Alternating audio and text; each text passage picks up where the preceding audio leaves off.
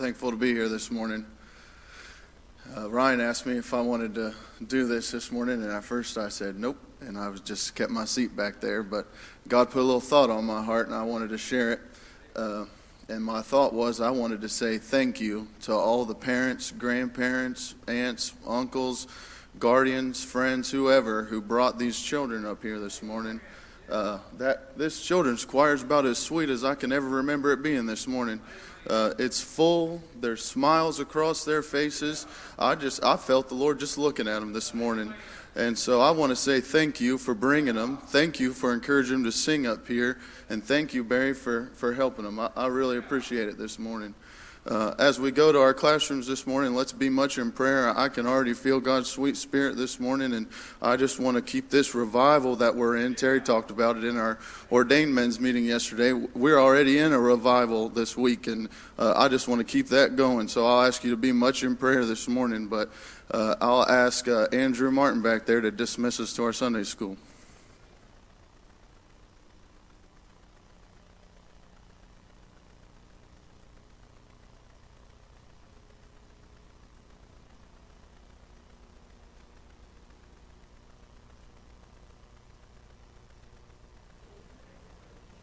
Amen.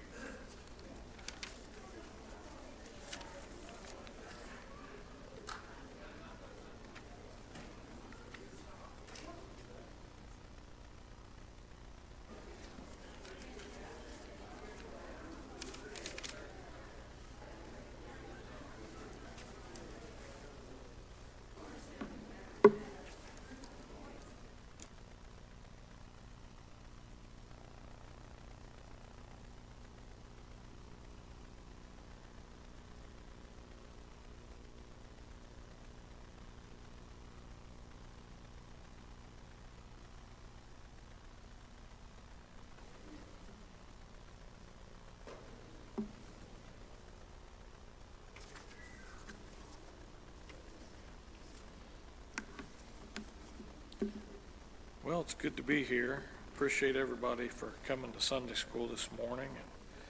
And we enjoyed that opening up. Thought Jeremy did good. And so we're going to be in Matthew 21 today. And this week and the next week is Palm Sunday, and then the following week is Easter. Is the story leading up to, and then the story about the crucifixion and the resurrection. So we're going to be in Matthew 21 today, and 11 verses. I've got a few places I'm going to move around a little bit, and I'm going to start in Matthew 16, and we're going to start at the 13th verse. I'm going to read maybe 7 or 8 verses here. And each of the 4 Gospels gives us that writer's perspective of Christ's life, and then this point in time here where we're maybe a week to 2 weeks out from the crucifixion and the resurrection. About half of the Gospel of John is written about this time, and so we're in Matthew. We're going to talk about Matthew, talk about John's Gospel a little bit, just to give some perspective of other things that were going on. And then I've got a few other places I want to read, so I desire your prayers. Matthew 16 and 13. When Jesus came into the coast of Caesarea Philippi, he asked his disciples, saying, "Whom do men say that the Son of Man am?" And they said, "Some say that thou art John the Baptist, some say Elias, and some say Jeremiah, or one of the prophets." He said unto them, "But whom say ye that I am?" Which I love that question. Who do you say that Christ is? It's a question that we all have to deal with. I love Simon Peter's answer. And Simon Peter answered and said, "Thou art the Christ, the Son of the living God." And then, and Jesus answered, I'll just read all this. I started to not to, but I'll read it. It's good. I love it. Jesus answered and said, Blessed art thou, Simon Bar-Jonah, for flesh and blood hath not revealed it unto thee, but my Father which is in heaven. And I say unto thee that thou art Peter, and upon this rock I will build my church. Now, I will tell you that I do not think Christ is referring to Peter as the rock that he's building his church on here. But that's not really today's lesson, but I believe that Christ was referring to himself. I think he's saying, you're Peter, upon this rock, and referring to himself, I build my church, and the gates of hell shall not prevail against it. And I will give unto thee the keys of the kingdom of heaven, and whatsoever thou shalt bind on earth shall be bound and in heaven, and whatsoever thou shalt loose on earth shall be loosed in heaven. Then charged he his disciples, and said unto them, Tell no man that he was Jesus the Christ. Now I read all of this to get really to this verse. From that time forth began Jesus to show unto his disciples how that he must go into Jerusalem. See, he knew it. We're, a couple of weeks out maybe at this point. It's not real clear. But he knew where he was going. He knew what his goal was and where he was headed. And suffer many things of the elders and chief priests and scribes, and be killed, and be raised again the third day. So Jesus, a couple weeks out from where our lesson is today, or maybe 10 days, he starts getting them ready. He's telling them what's getting ready to happen. And so let's move on over to Matthew 21, and we'll start where our lesson is. It starts in the first verse. And so they are, and when they drew nigh unto Jerusalem, and were come to Bethpage unto the Mount of Olives, then sent Jesus 2 disciples. So we'll just stop right there. So they're traveling, and they had been in Jericho, and in Matthew the 20th chapter you can read and see where that he talks about that they had been in Jericho. And they left Jericho, and they're traveling to Jerusalem. Bethpage is just maybe 2 miles approximately from Jerusalem, where they were wanting to go. It's pretty interesting, and I'll say this right now. The last 2 or 3 weeks, we had lessons about the temple and how that the children of Israel had been released and had been allowed to go back to Jerusalem to rebuild the temple. Well, this spot where we're at here in today's lesson is right where Jerusalem is, where the temple was. And so where he's getting ready to enter into is where Solomon's temple, if you can use that term, was, and then the rebuilt temple, which is where our lessons out of Ezra had been. So Christ is heading to Jerusalem. Now, some things that I want to tell you from just a perspective from a different gospel. If you read the Gospel of John, you will find out there's a description about this same journey and this same time frame right here. As Christ was leaving Jericho and heading to Jerusalem, he gets to Bethpage, and there was a very popular somebody, once I say his name, you'll recognize what I'm talking about, that had lived there. And it was his friend named Lazarus. So the Gospel of John is the only gospel that gives the description of Christ raising Lazarus from the dead. But that happens right here. This is the point in time where that's taking place. Because right after Christ raised Lazarus from the dead, there's some description that falls right back in here, and we pick up later in the Gospel of Matthew. But Christ leaves Jericho and travels there, and so that whole description about him getting word and knew that Lazarus was sick and waiting 2 more days and then traveled and gets there, that's right now. All right? And we're very close to the crucifixion. So Christ raised Lazarus, and then just very shortly thereafter goes into Jerusalem in our lesson today. And so I thought it was pretty interesting. I want to back up now and read just a couple of verses in Matthew chapter 20. Now this, I don't think this is actually in John's gospel, but when you put the two of them together, I thought it just made such a great point. And let's see here. Well, Matthew 20 and verse 29. And as they departed from Jericho, a great multitude followed him. And behold, two blind men sitting by the wayside, when they heard that Jesus passed by, cried out, saying, Have mercy on us, O Lord, thou Son of David. And the multitude rebuked them because they should hold their peace. But they cried the more, saying, Have mercy on us, Lord, thou Son of David. And Jesus stood still and called unto them and said, What will ye that I shall do unto you? They said unto him, Lord, that our eyes may be opened. So Jesus had compassion on them and touched their eyes, and immediately their eyes received sight, and they followed him. So, two blind men is the only description that we get of who Christ is dealing with here. But I thought, how amazing that it is that he knew these two fellas were going to be there. See, he knew 2 weeks ago when he was talking to his disciples and said, Who do men say that I am? He knew what was coming. He had the knowledge of what was getting ready to happen. And he knew that Lazarus was sick and then had died, and he was on his way, and he knew what was getting ready to come. He had the crucifixion, a terrible thing to have to be thinking about.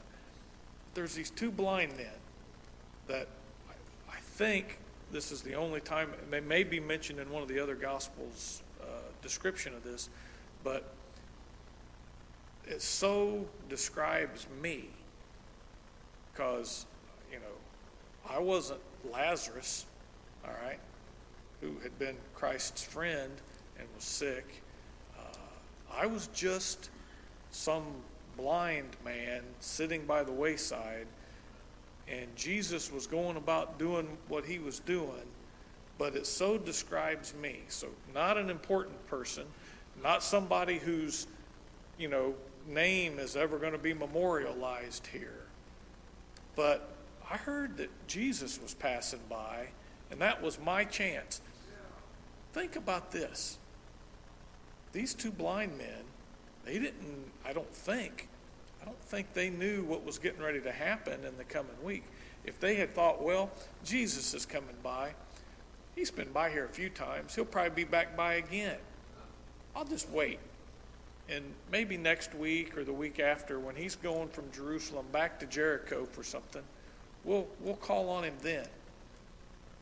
How would that have worked out for him? It wouldn't, obviously, because that never happened. He never made that way again. So we don't know when Jesus is passing by that may be our only opportunity. And I've heard several people say, and my nephew Slate is one of them, he said God had called him a few times, but he felt that day when God passed by that was his last chance. That was these two blind men's last chance. If they didn't get their eyes opened that day, they weren't going to get their eyes open. So I thought that was kind of interesting. So Jesus is coming into Bethpage here, and when he gets there, if you want to go over into John and read about the exchange with Lazarus and raising Lazarus from the dead, you can. Pretty interesting that him raising Lazarus from the dead, according to John's gospel, was the kind of the last straw for the Jewish community. They said, man, all these people are now coming here and they're seeing Lazarus. They considered killing Lazarus because of the fame that he was bringing to Jesus. But at that point, they made up their mind, well, we're going to have to do something to get rid of this man called Jesus, because everybody's going to believe him. He's raising people from the dead. What a terrible thing. It's bad enough he's healing blind people and lame people and, people that are about to die. But now he had the gall to go and raise somebody from the dead. We got to do something about this guy. So, all right. Anybody have any comments? All right. So, Then sent Jesus 2 disciples, saying unto them, Go into the village over against you. So where they're at right there, there were several villages that were pretty close. It doesn't say which one. But he gives them these instructions. And straightway, right away, ye shall find an ass tied, and a colt with her. Loose them, and bring them unto me. So he's telling them, I know there's a spot over here, and there's this donkey and a colt. Go get them, and bring them to me. All right? And he tells them, If any man say aught unto you, ye shall say, The Lord hath need of them, and straightway he will send them. So he knew that this was already prepared. He knew what was going on. All this was done that it might be fulfilled, which was spoken by the prophet, saying, Tell ye the daughter of Zion, Behold, thy king cometh unto thee, meek, and sitting upon an ass, and the colt the foal of an ass. And so, if you will look back in Zechariah, that's the prophet that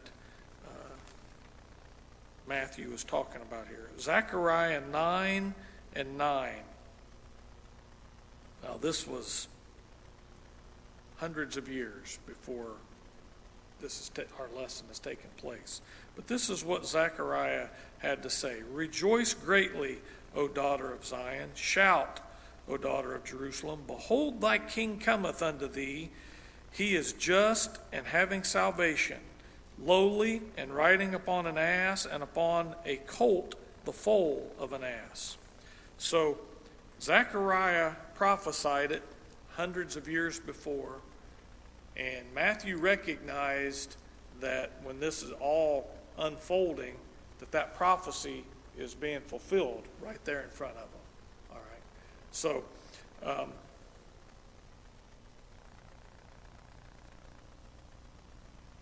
verse 6, And the disciples went and did as Jesus commanded them, and brought the ass and the colt, and put on them their clothes, and they set him thereon. And a very great multitude spread their garments in the way. Others cut down branches from the trees and strawed them in the way. So he's getting ready to make an entrance into Jerusalem. And it's really the one time that he entered with some praise. I mean, all of the other times he really was saying, no, let's not do that. That's not. He wasn't looking for a lot of praise or compliments or people's, adoration that way. He was looking at something else. So let's take a look at. It's kind of interesting that he rides into town on two different animals, an ass and then the foal, and it says he rode on both of them. What do you think about that? Let's start here.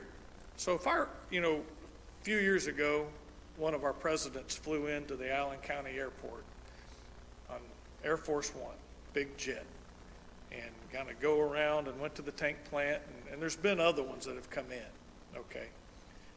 And they shut everything down, and they got great big limousines, and they got their motorcade, all right? They got police cars shutting everything off. How funny would it be if our president, they said the president's coming to town, and you looked out, and he's driving along on a lawn tractor, okay? Or some small vehicle, just nothing, just kind of riding along on something very modest, all right? It'd be unusual. That's not what we would expect to see, all right? In this day, if the king was going to show up, probably on a big stallion, some big animal that had a lot of, flash and a lot of power, he shows up riding on a donkey. So that's the first thing that jumps out here at me is, again, even at this time where the people are praising him, and they're laying down, palm leaves in the way, and some are laying down their clothes, saying, praise him, that's awesome. it was still a very modest entry. All right. So what do you think about these two animals? You got any thoughts on them? Any representation there of anything?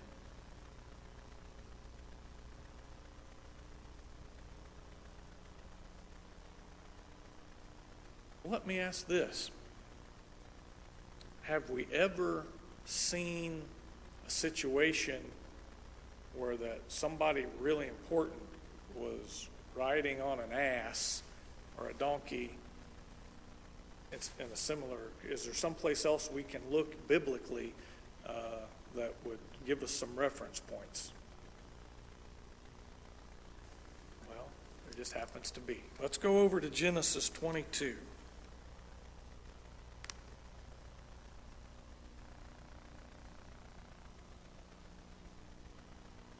Genesis 22.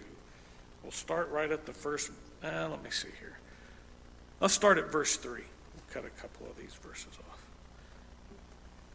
And Abraham rose up early in the morning and saddled his ass and took 2 of his young men with him and Isaac his son and clave the wood for the burnt offering and rose up and went unto the place of which God had told him. Then on the 3rd day Abraham lifted up his eyes and saw the place afar off. And Abraham said unto his young men, Abide here with the ass, and I and the lad will go yonder and worship and come again to thee. And let's jump down to verse 7. And Isaac spake unto Abraham his father and said, My father. And he said, Here am I, my son. And he said, Behold the fire and the wood, but where is the lamb for a burnt offering? And Abraham said, My son, God will provide himself a lamb for a burnt offering. And so they went both of them together. Now, obviously some great similarities, and we've all heard this exchange where Abraham took Isaac and was willing to sacrifice him. We've heard that preached. I'm sure everybody in here has, that Isaac is a representation of Christ. All right? Isaac didn't take anybody's sin away, but there was a lot of representation here. And even, one of my favorite scriptures, I think, is God will provide himself a lamb. All right? So Isaac's riding on this ass, going to where that this is going to happen, and they've got the wood.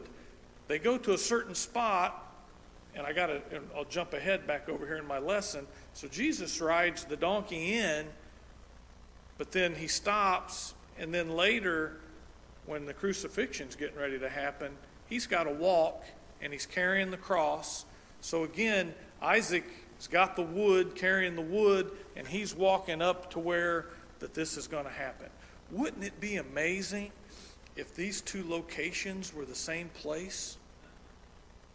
Spoiler alert.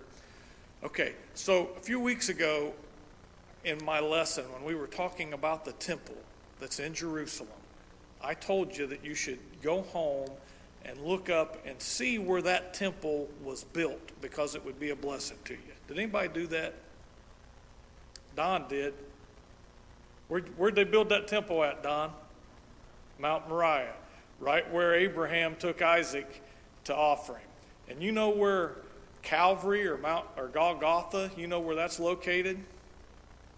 Mount Moriah. All three the same place. So that temple, which is obviously right here at Jerusalem, and Calvary, and Mount Moriah, where Abraham took Isaac, it's all the same place.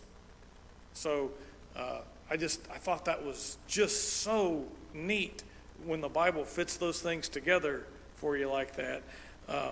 And so I got to throw this out there because Ronnie gave me this morning.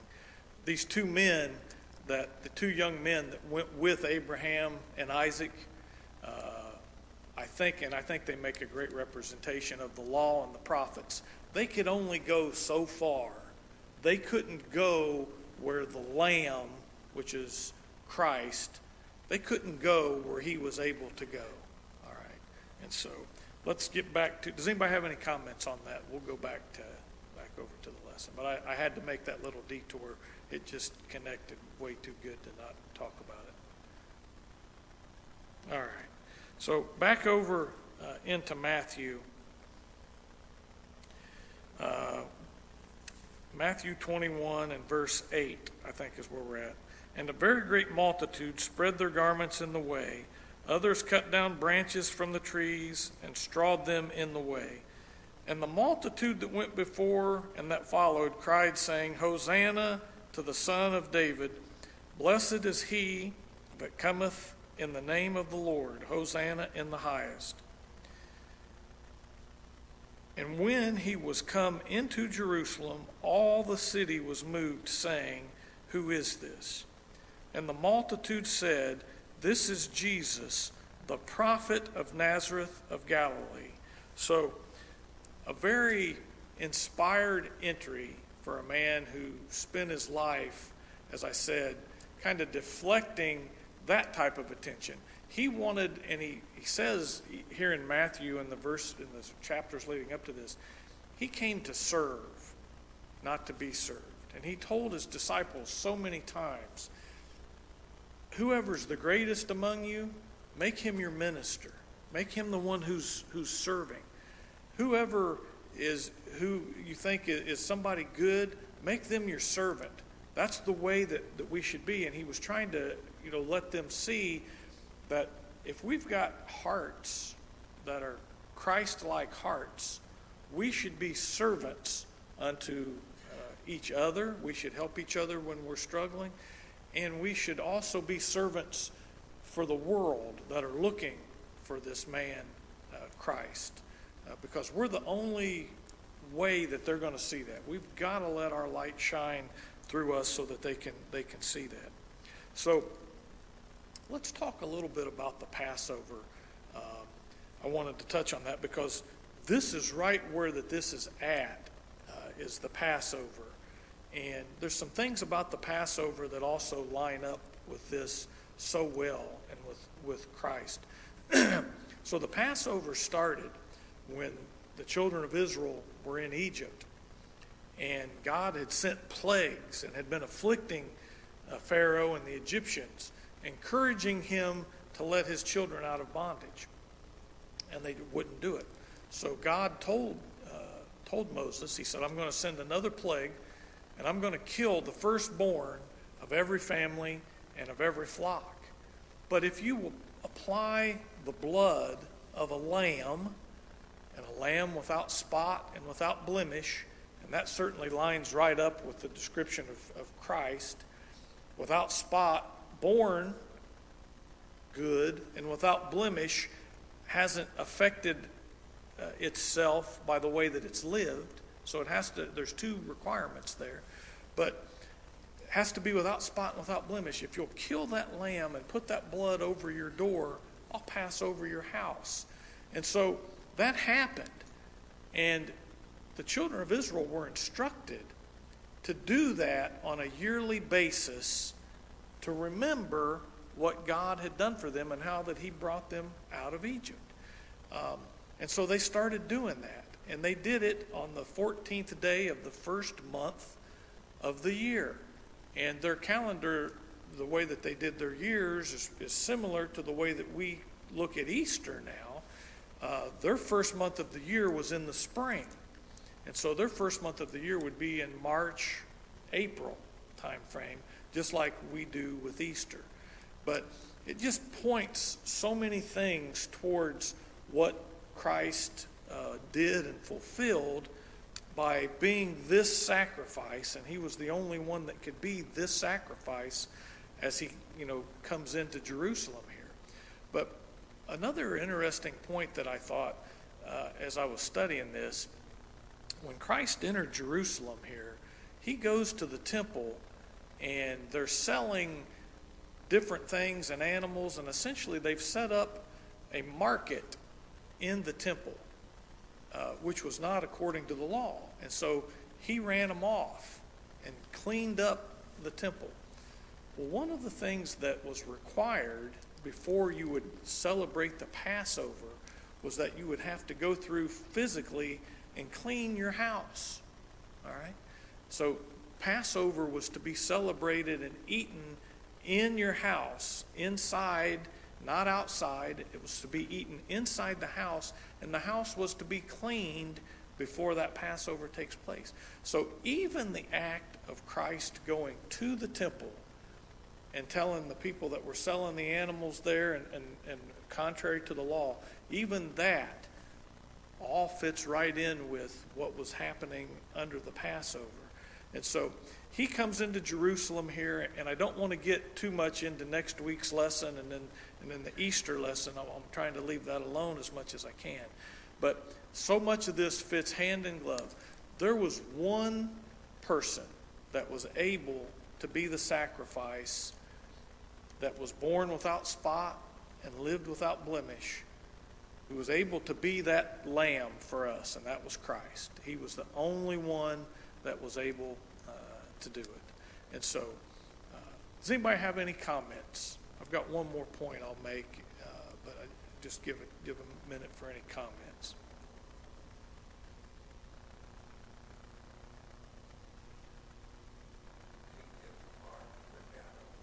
Oh, yeah. Absolutely. It's good, Bill. Significance in the poll when they asked why there had to be two of them. Yep, that's my last point I was going to make.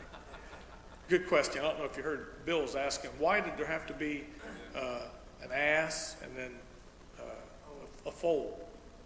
And I give credit where credit's due. Ronnie helped me with this one this morning a little bit too. And so I think it makes a great representation of the two covenants that we have with Christ.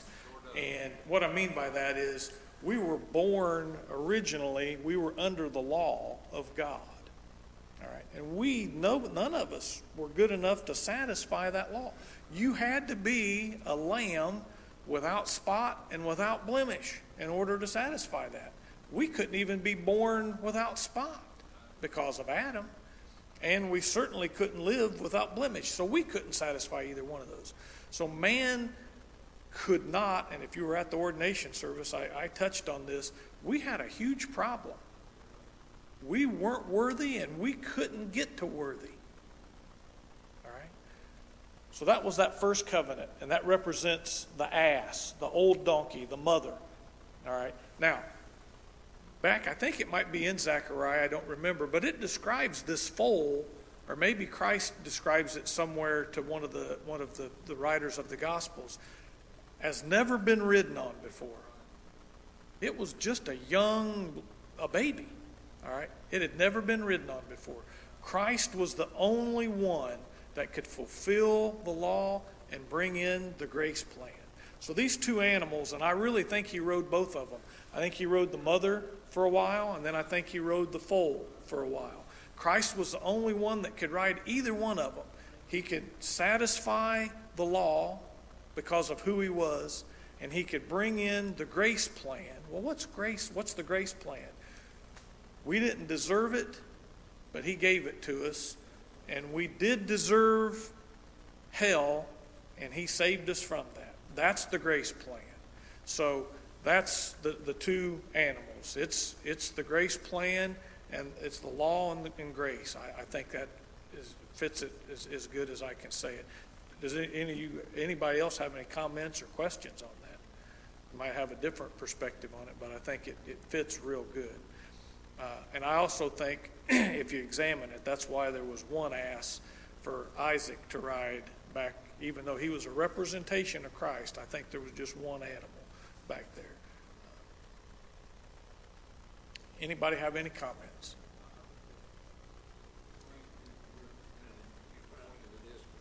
The older animal, of course, representing the law in its maturity. The younger animal, and this might sound contradictory, but it's not. The younger animal representing the grace plan, which was before the foundation of the world, but it was in the youth of its representation in the story. And as he rode the one, rode the other. And you mentioned this, and this just verified what you said, where it says,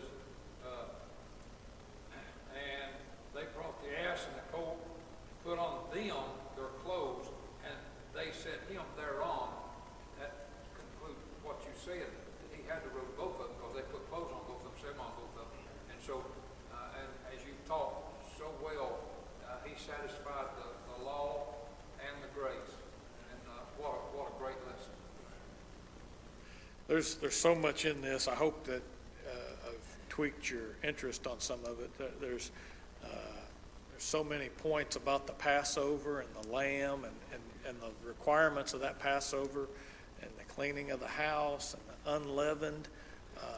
I'll leave this with you. I heard Denny preach on this. Only person I ever heard actually preach on this. But, we have communion coming up, and that's a week from today. I'll announce that later. But we drink juice that's not leavened. It's just grape juice. What do you mean unleavened? Well, it's not wine. It's not alcohol. And we eat bread that's unleavened. If you had a body that was made up of unleavened bread and you put leavened blood into that body, it would be kind of contradictory if you think about it. It really wouldn't work. It wouldn't balance. Why would they have gone to the trouble of having unleavened bread only to have had leavened juice to drink with it? So just something for you to think about. And obviously we don't think that that's what the case is. The leavening is taken out of the bread and out of the juice. And there's a reason for that. So just something to think about. I heard Denny preach on that once, and it just stuck with me. And I've always thought that was kind of a neat way to explain it. So any other comments? Brother Carl will be back next week, and so be looking forward to that Palm Sunday lesson next week. And you guys are dismissed. Thank you.